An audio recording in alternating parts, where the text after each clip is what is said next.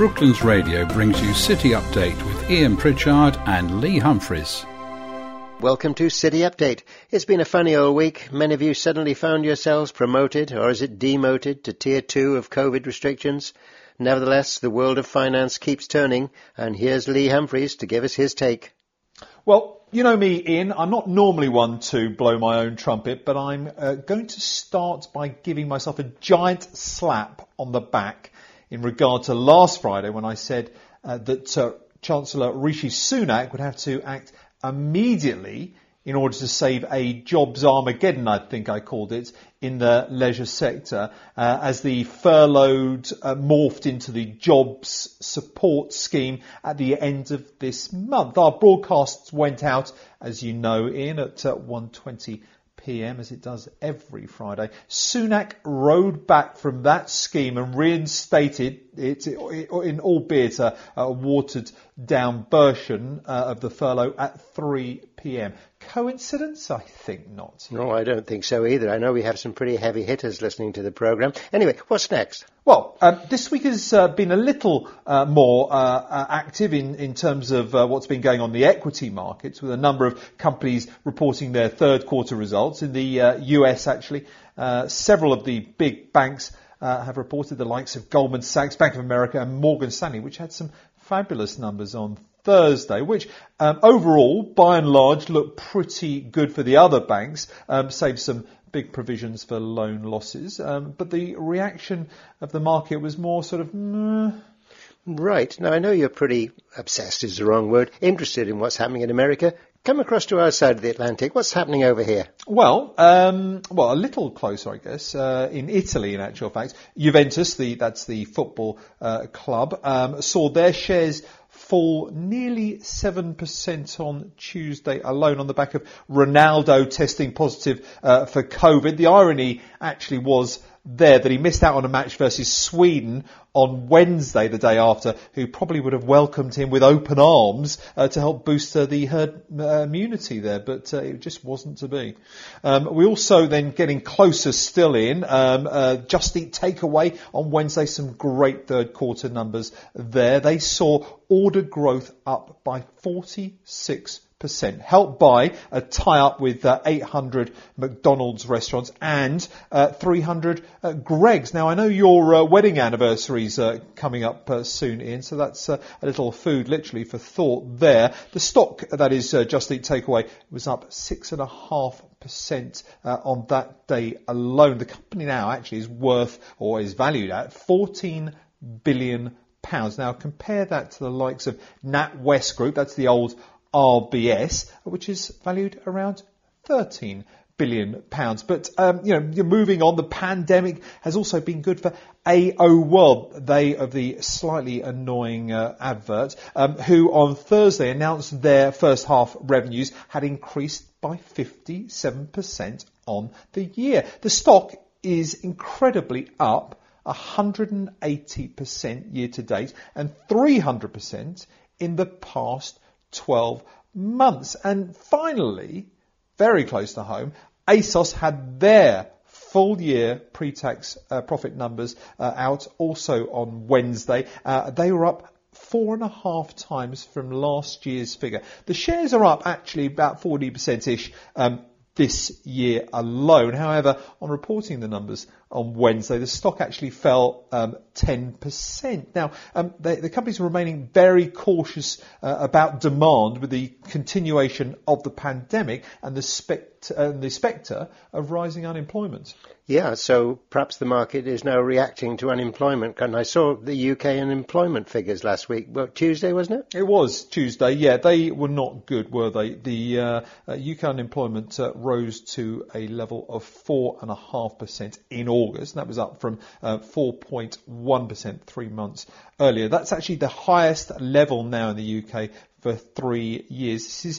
This is obviously before the announcements of the lockdowns that came midweek. Unemployment now stands in at just over 1.5 million people. That's at the end of August, with 2.5 million others still ominously estimated to be on furlough.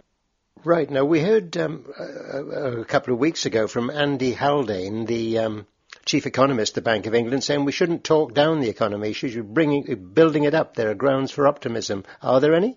Well, as far as the UK is concerned, there's some, but there's not that many that I can see right now. Andrew Bailey, the new governor of the Bank of England, said this week any talk of a V-shaped recovery has to be put into perspective, which I sort of read as central banker speak for things aren't that rosy in the garden. Now, Tuesday's unemployment data, along actually with Friday's GDP number for the UK for the month of August, which came out far worse than expected at sort of just over 2%. Forecast had been for around sort of 5% growth. Now, it really shows us that the government-induced economic coma that we've been put in is having a dreadful effect on the economy. However, we're looking for some the green shoots here. The British Retail Consortium on Tuesday said that sales in September were pretty hot indeed, actually. They're up over 6% on the same month last year. So Brits' appetite for shopping, albeit online, hasn't yet abated. And that can be really shown by Ocado. Yes, Ocado again, Ian, I'm sorry. Who, with still 2.5 months to go till the holiday season, now have all their delivery slots booked for Christmas delivery. Now, Brooklands radio listeners no doubt will be swooning over their Argos right now at the horrific news that I've just delivered in, and may need now to register with, Tesco, who incidentally are now delivering 1.5 million orders every week. But just to also put this, this British Retail Consortium data in some kind of perspective and put a positive spin on it, Amazon announced that it was adding a further 7,000 jobs in addition to the 3,000 they've already put on the payroll this year in the UK, taking the total amount of permanent employees in the UK to 40,000 people. They're also adding 20,000 seasonal staff over the Christmas period. Now, for a non-state run institution, that's an enormous total. And to put that into perspective, the British Army only has 125,000 sort of employees. I mean, that's still quite a way behind NHS England's 1.4 million people, however.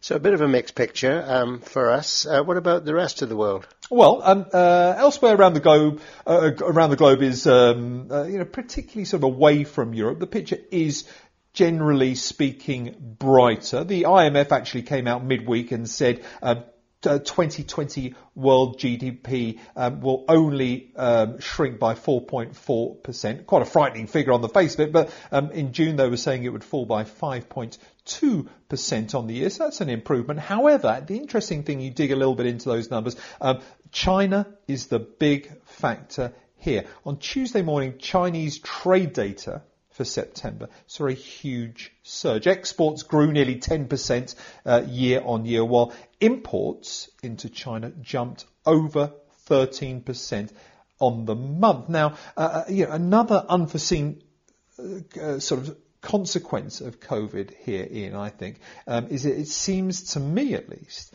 that globally we're seeing a shift eastwards in terms of the economic pendulum. Now, China's growth story isn't a new one. Of course, it actually dates back to 1979, but the speed in which that pendulum is now moving in an easterly direction and away from a Europe that can't grow its economies appears to be increasing.